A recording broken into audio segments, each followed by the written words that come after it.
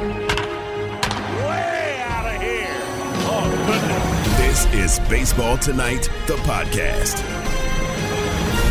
This is the Baseball Tonight podcast for Wednesday, September 15th, 2021. Today will be better than yesterday, and today in baseball is Roberto Clemente Day. Taylor Schwenk is producing from the foothills of Connecticut.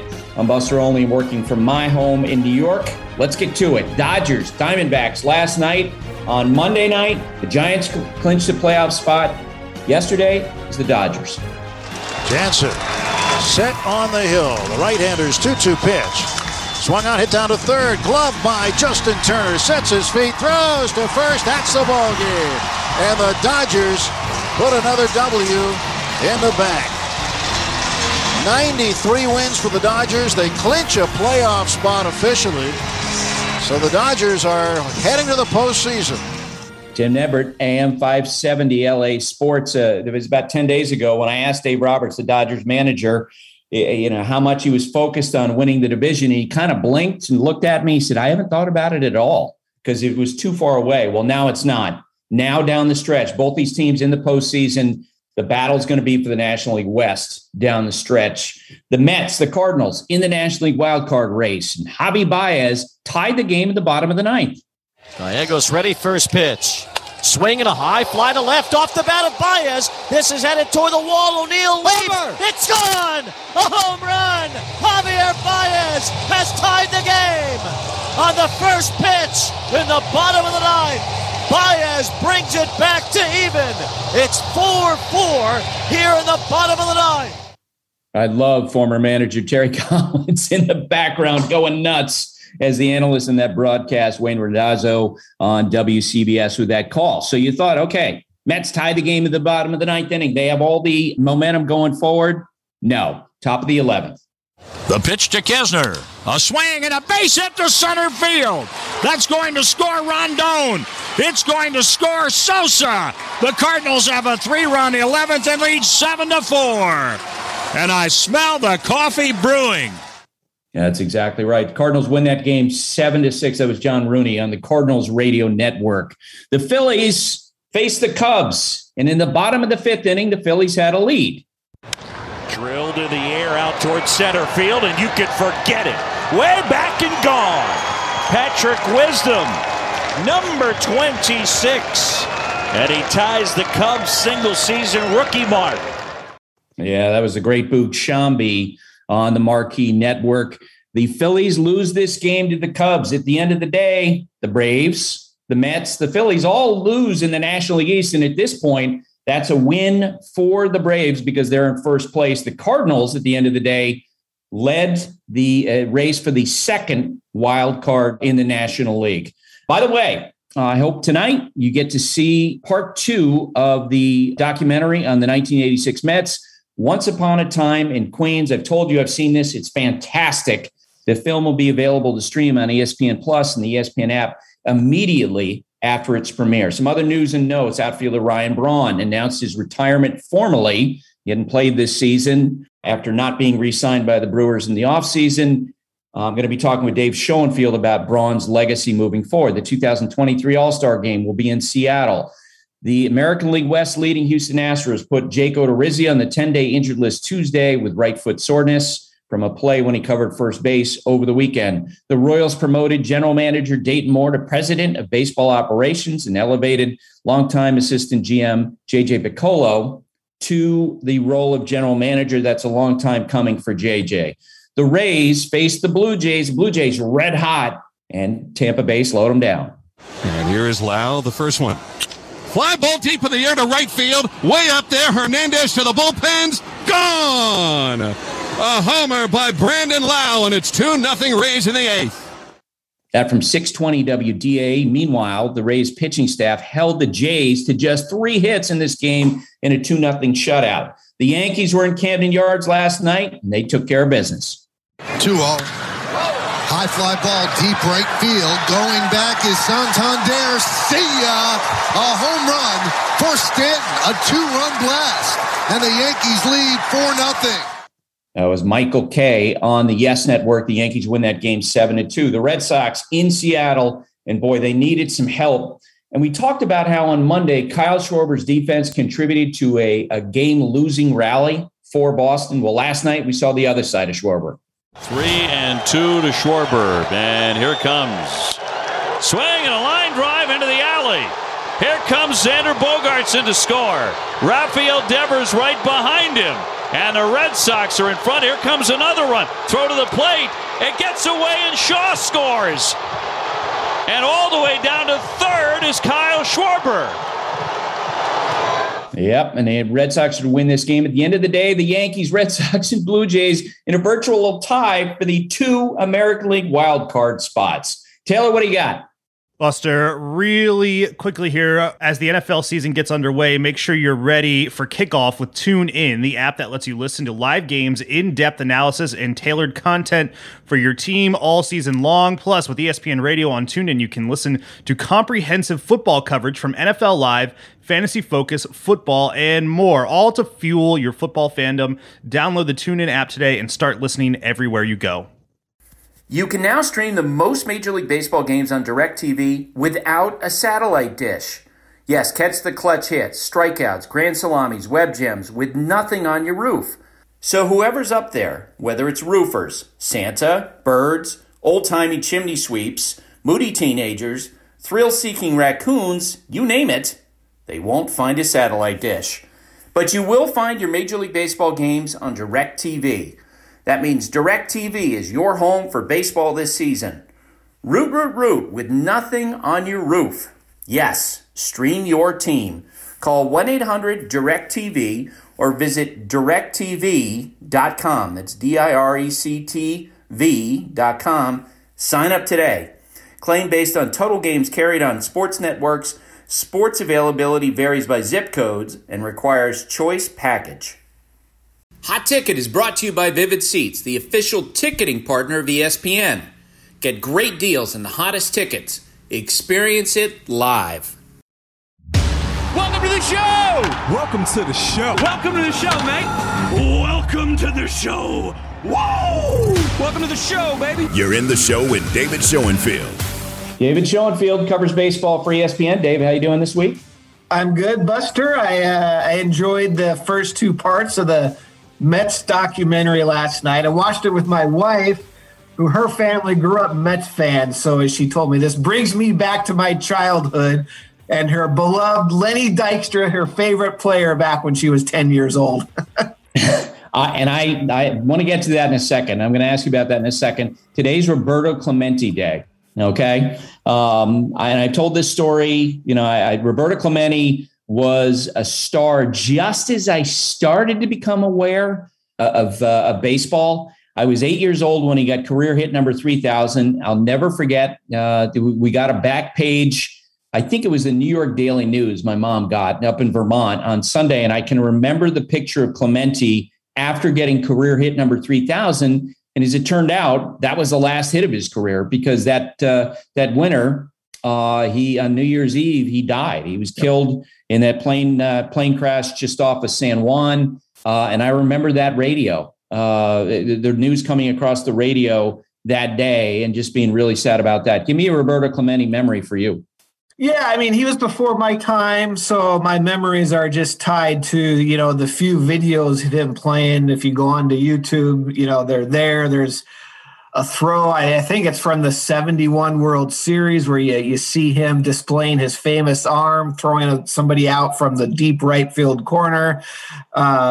He was just an amazing player. He's a front foot hitter, which you don't see that anymore. He would be told to change his batting style in today's game, probably go for more home runs. But I think he won 4 batting titles, best defensive right fielder of all time, the 3,000 hits.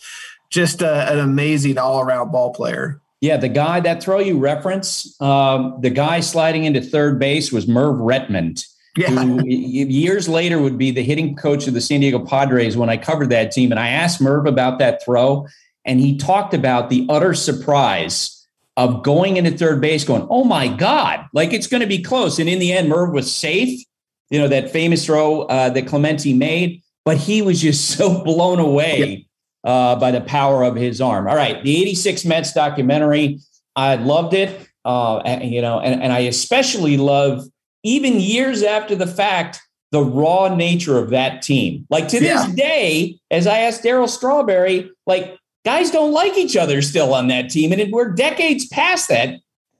Yeah, it was pretty amazing. I mean, of course, Lenny Dykstra, depending on whether you were watching on ESPN or ESPN2, you heard him with the bleeps or without the bleeps. He's the same old Dykstra that obviously has also gotten into a lot of trouble in recent years. So he's kind of the star of the show in a lot of ways. But yeah, the thing that really caught me was Gary Carter, the late Gary Carter, simultaneously beloved by his teammates for his toughness, playing through his knee injuries, yet here they are still kind of making fun of him because Gary Carter was a straight-laced guy. They're all out there partying all night long, and Carter would go back to his hotel room. And so that part, their views of Carter, not afraid to sort of dig into him, even, with him being long past, was kind of funny. Yeah, it was. And I think that over time they gained an appreciation for him because they knew as they got to know him that he was authentic. You remember Nick Swisher, when he played, he would always have that grin on his face and he'd always be saying something.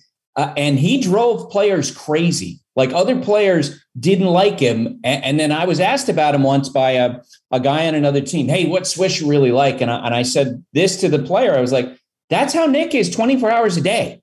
Like, it's not like he turns it on and he turns it off. That's his personality all the time. And that, I think, with Gary Carter, I think that's what the Mets realized. Look, that glass half full aspect to him, that super positivity that they would see him on television, which from afar felt plastic to them. They realized, no, that's how he goes about his day. Yeah, Keith Hernandez had a great quote saying when they played against him before he came to the Mets, he said he was disliked. The entire league did not like this guy. But then after he came over to the Mets and they played together, Keith says, I realized he was all about winning, and that's all we cared about. Exactly. So we got part 2 tonight. I would encourage everybody to watch the 86 Mets documentary. It's absolutely terrific.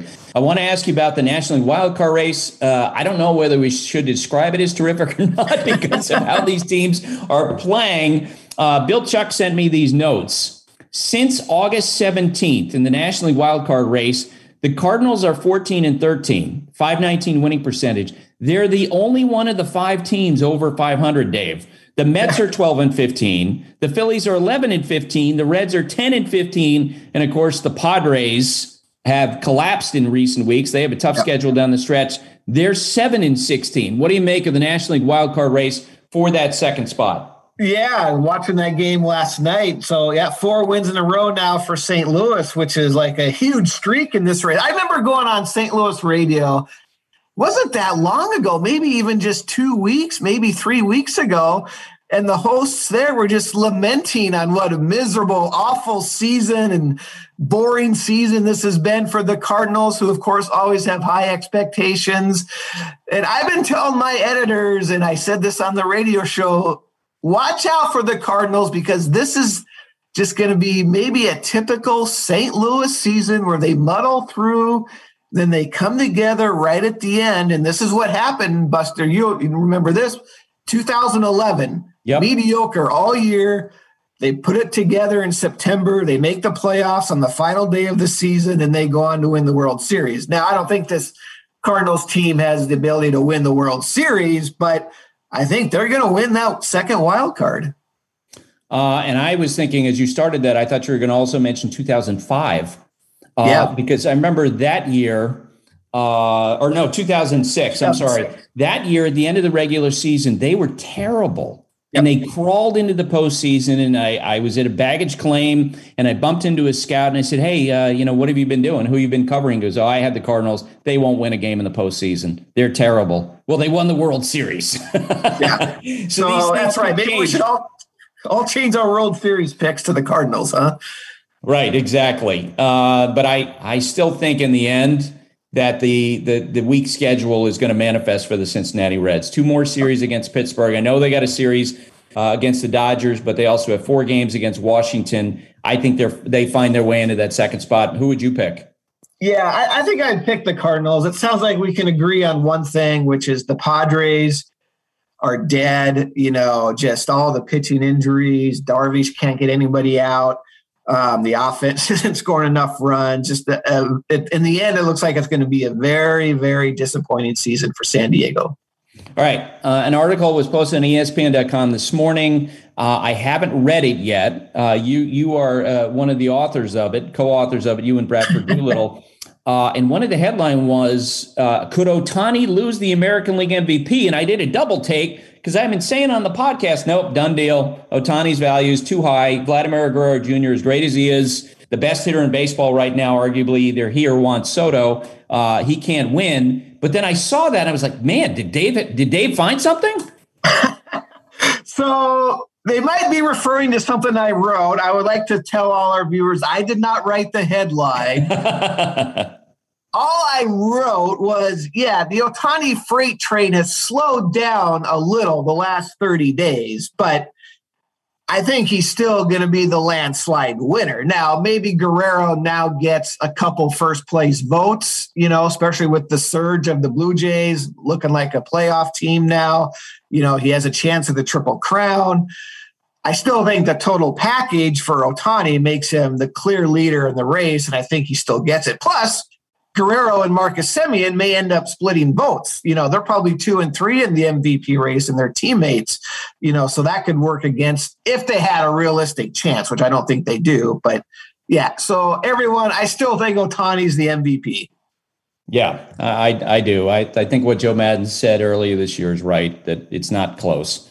In terms of overall production, I think the unprecedented nature of the year, as Maddon said, we might not see a year like this from any player for another 100 years, given how amazing he is. All right. Elizabeth Hart tweeted at us, and she asked, lots of talk about Cy Young candidates, but not so much lately about Rookie of the Years. Does Alek Manoah have it nailed down for the American League? Dave, give me your read on the Rookie of the Year races. Nailed it down. I don't know about that. I mean, he certainly has been a huge lift for that rotation, but I know historically rookie pitchers who kind of have a partial season, even if they're really, really good, do not fare well in the MVP voting. So I don't think he has any chance.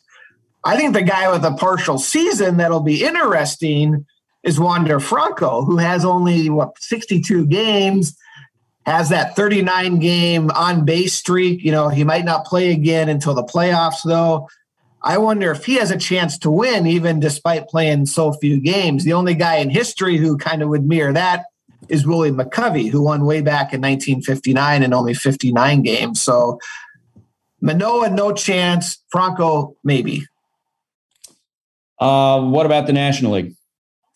Yeah, National League, it looks like with Trevor Rogers, who was kind of the favorite most of the season, but they really shut him down with his innings in Miami. So I think Jonathan India, 380 on base, some 20 home runs, a lot of doubles. I think he's the clear leader in the NL. Yep, I agree with you on that. And I want to ask you about Ryan Braun. The Brewers formally announced his retirement yesterday, or he announced it through the Milwaukee Brewers. And I got to say this, because I think of Ryan Braun as being like the Lance Armstrong of baseball. Not only did he use PDs, but he also attacked people leading up to that. Most notably, the sample collector specifically went after him publicly, accused him of being anti-Semitic. He called other players when he was first had the first positive drug test. He told them, "Look, this collector was coming after me. He's an anti-Semite," and I thought it was just despicable. And so I give Mark Attanasio, the owner of the Brewers, credit for his loyalty to Braun. I'd say this: he's a better person than I am. Given that if I were Mark Attanasio after Braun lied about you being a PD user and then accepted a 60-game suspension, or what was it, a half-year suspension, right. I would have never forgiven him after giving him that huge contract, but Mark Attanasio did. No, and from afar, that's my viewpoint too. I can't get past it. He tried to destroy somebody's life. Yep. And he lied. He gave that speech in February of 2012. It wasn't until 2013 that he finally got caught up in the biogenesis, investigation and got his suspension. I get it. In Milwaukee, the fans there forgave him, gave him standing ovations, and on the field, he's the third greatest Brewer of all time, behind Robin Yount and Paul Molitor. But for me, I just can't get past his initial reaction, his denial, his lies, and, great player, no doubt, 30-30, MVP, all that. But, I would hope he looks back and wishes he had done it all differently. Yeah. And here's my question. I mean, based on what we saw at the initial part, if he hadn't gotten caught up in the biogenesis swirl where more evidence came out on him, I don't think he would ever apologize for that. I think he would have gone on like nothing happened. What about you? Yeah, no, because remember his initial 50-game suspension, he appealed and he won that, that appeal. So that's when he gave his Oscar-winning speech there at spring training in 2012. So, yeah, he almost got away with it. And so I'm with you. Complicated legacy. He's the one that's got to live with it. Yep. And again, I respect Mark Attanasios's loyalty, and he certainly handled it in a way that I don't think I ever could have. All right, Dave, thanks for doing this. All right. Thanks, Buster. ESPN Tournament Challenge is here. And guess what? I'm doing my bracket right now. Making picks, predicting upsets, winning my bracket group, and leaving my old life as a part-time voice actor behind. Hey, you never know. And if I can do it while recording this awesome commercial, you can too. Anyone can bracket. Download the ESPN Tournament Challenge app to play the #1 bracket game. Presented by Allstate. ESPN Tournament Challenge is here. And guess what? I'm doing my bracket right now. Making picks, predicting upsets, winning my bracket group, and leaving my old life as a part-time voice actor behind. Hey, you never know. And if I can do it while recording this awesome commercial, you can too. Anyone can bracket. Download the ESPN Tournament Challenge app to play the #1 bracket game. Presented by Capital One. Jumping into the numbers. This is Hembo Knows on Baseball Tonight. Paul Hembekides is Hembo, a researcher at ESPN who has told us he's a honcho on the show Get Up. I hear him a lot more. Hembo, I hear you a lot more now on Mike Greenberg's radio show. We went through this. I mean, you are like, they should just give you a co-hosting role. Take over where Golic once was. I'm just doing Golic badly. Like I'm doing like this week we did what am I getting my wife for my anniversary and this dead giraffe in Louisiana. I'm occupying that role, just not nearly as well as he did. But thanks for listening. Yeah, absolutely. I enjoy listening every day. All right. So I was on KJZ this morning and we were talking about Max Scherzer. And the question is he the greatest potentially trade deadline acquisition ever? Go.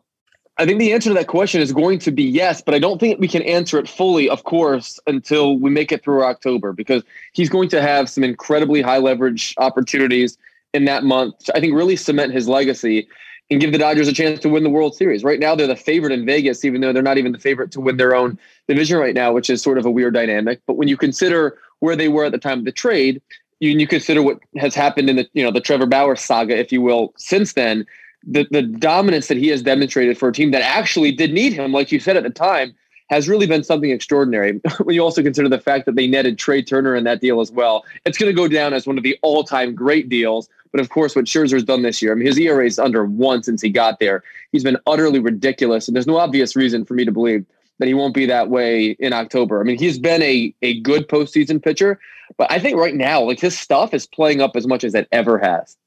8 starts, 51 innings, 72 strikeouts, 5 earned runs. 8 starts, 5 earned runs for Max Scherzer. And by the way, there's really good competition for that title of the best trade deadline acquisition ever, the best hired gun. Rick Sutcliffe, 16-1 for the Cubs in 1984 after he went from Cleveland to the Cubs, a 2.69 ERA. David Cone, I think, was we think of as one of the original hired guns. He did it twice. In 1992, went to Toronto. 1995, traded from Kansas City to the Yankees. He was great. Manny Ramirez was unbelievable when he went from Boston to the Dodgers in 2008. But I have a hard time including him in the conversation because we know after the fact, he was completely jacked up with roids down the stretch. And also, part of me too, like, he was trying to get a contract extension. If you remember that year, he sabotaged his last days with the Red Sox, like not trying, taking called strikes, not running out ground balls,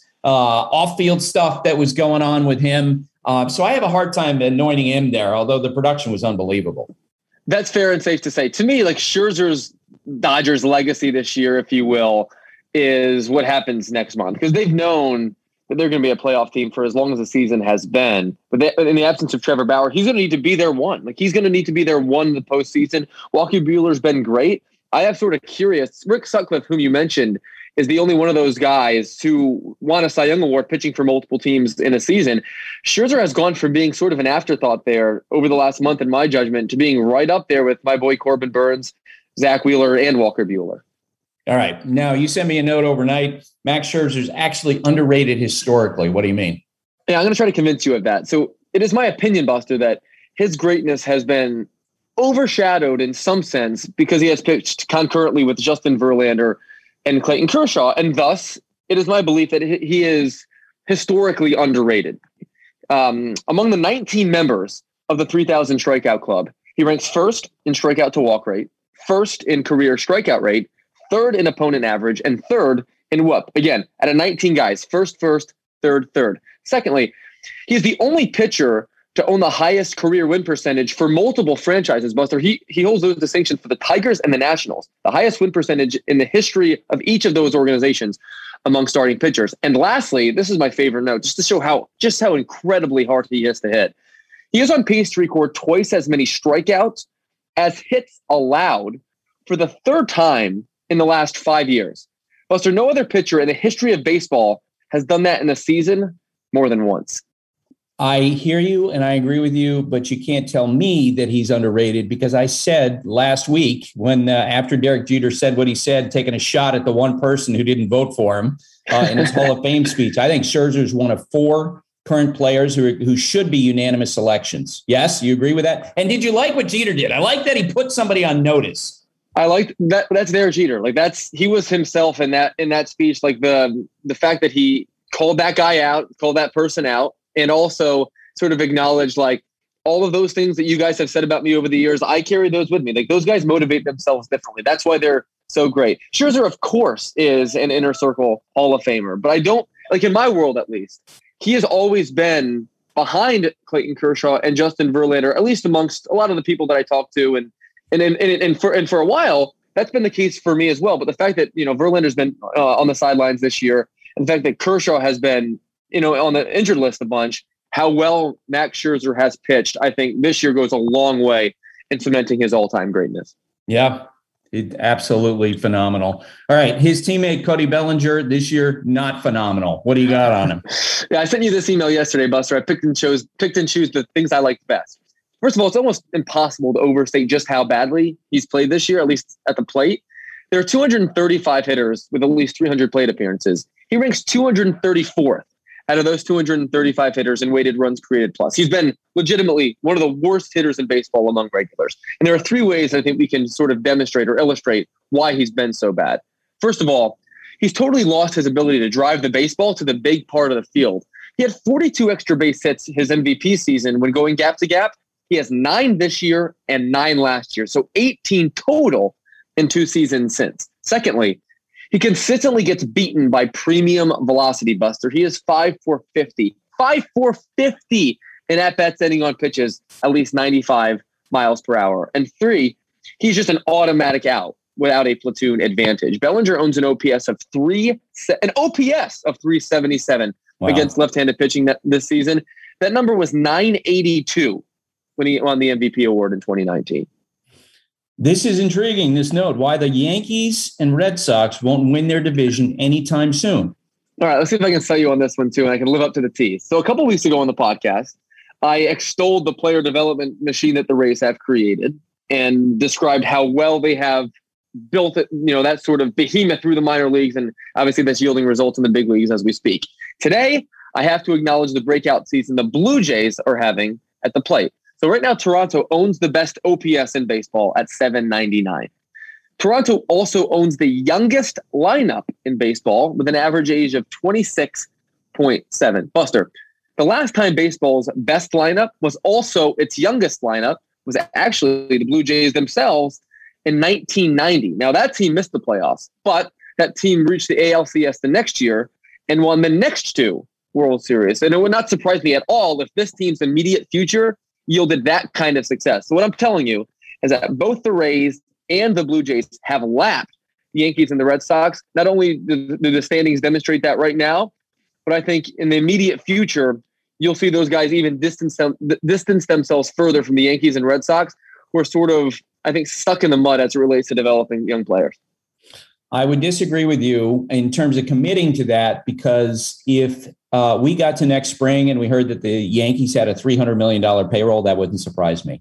I get the feeling that this offseason, the Yankees are going to be like, it's a podcast, so you can't see what I'm doing, pulling on my shirt. It's like they are going to stick their elbows out and flex their muscles. Once the CBA is agreed to, it's going to be like 2008, 2009, perhaps, where the Yankees are just going to be like, oh, that guy's a great player. We're going to sign him. We're going to sign him. We're going to sign him. So I think the Yankees next spring will look very different. Do you think that over the next 3 weeks, anything about the Yankees next 3 years will change? Or just to say, if they somehow miss the playoffs, Buster, versus if they reach the wild card game, versus if they win the wild card game, like, do you think what you just described is on the table no matter what happens? Or do you think they essentially have this chance to save their future here over the next 3 weeks? No. I think that the changes that are coming for the Yankees, we've already seen them start, right? They've told us, yep, okay, we agree. Gleyber Torres stinks. He's not a shortstop anymore. I think they're going to make a lot of other aggressive moves. And these things that have sort of held them in place, waiting for some of these young players to manifest, whether it's Gleyber Torres as a defensive shortstop or Frazier or Andujar, that all goes away in the offseason. And I think it's like, never mind, check, please. We're ready to push a bunch of chips into the table. Awesome. I mean, it wouldn't surprise me at all, but that's really saying something for an organization that has stayed behind all these guys through thick and thin, even when the public has been saying no to Sanchez and no to Torres and no to some of these other guys. This is, I think, the most interesting and pivotal offseason the Yankees have had in years. And the article you wrote on Sunday, I think, did a really nice job of detailing some of the big questions that they have to answer. All right, Hembo. Great to talk with you. Thank you. Later, boys. Get out of here, Hembo. Sick of Hembo. Right. In honor of Hispanic Heritage Month, ESPN Audio has put together a series of vignettes highlighting the next generation of Latin stars. Here's a piece on Wander Franco. ESPN celebrates Hispanic Heritage Month by taking a look at the next generation of Latino stars.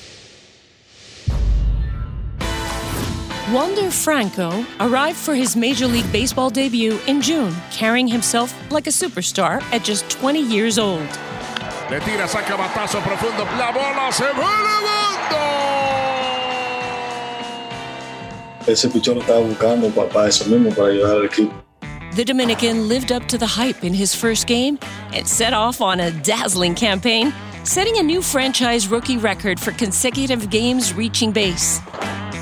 While still a teenager, Franco earned the nickname El Patron, but in Tampa Bay, this rookie infielder is the future, inspiring great expectations for an organization looking to win its first World Series.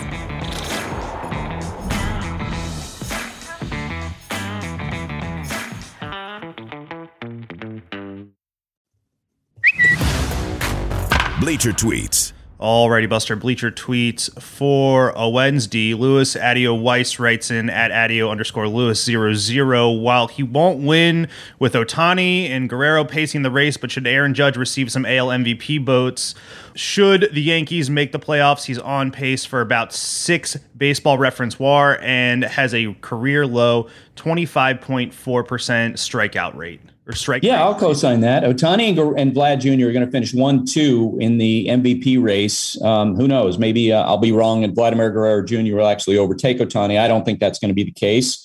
But I think Aaron Judge right now is absolutely in the driver's seat for number 3 in the American League as Aaron Boone, told us as we got ready for a Sunday night game earlier this year, the fact that Judge has been able to be in the lineup every day and has been able to be on the field, he's gone next level this year. He's had consistent work day in and day out, and he's been tremendous. I feel like we should give out awards for like the second tier of guys. Like we were talking to Adam Wainwright yesterday. We won't call them participation trophies. That would be mean, but maybe. Yeah, when you use that just made me cringe, and I had to walk you back. Yeah, I appreciate that. Thanks for keeping me in check. Maybe we'll do it between the regular season and the postseason. That could be fun. Or whenever the awards are announced, excuse me. Yep. Next up, let's go to Michael Preston at Mick KP 1979. Michael writes in, Ryan Braun had a solid career, but do you think he is Hall of Fame worthy? If it is a close call, do you think his PED suspension would be the tipping point to keep him out? There's no chance at this moment that he's ever getting into the Hall of Fame because there's this enormous block of writers who've decided that can be disqualifying. We're seeing it play out with the Barry Bonds and Roger Clemens Hall of Fame candidacies. Ryan Braun ain't getting in if those two guys are getting in. And of course, I think the whole conversation is funny, Taylor, because we know that PED users have already been inducted into the Hall of Fame. I find the whole thing to be stupid. But until that changes, because Ryan Braun had such a public bust, there's no chance he gets in. Bummer, Ryan. Let's go to PK Steinberg at PK Steinberg. Our pal PK writes in, can you explain how run differential is remotely meaningful when you have Detroit at minus 57 runs with a record of 68 and 76 and Seattle at minus 56 with a record of 78 and 66? Does it come down to blowouts? Yeah, PK, I got to say, I understand your point, and I think that what front office people would tell you is that you chose a couple of outliers there.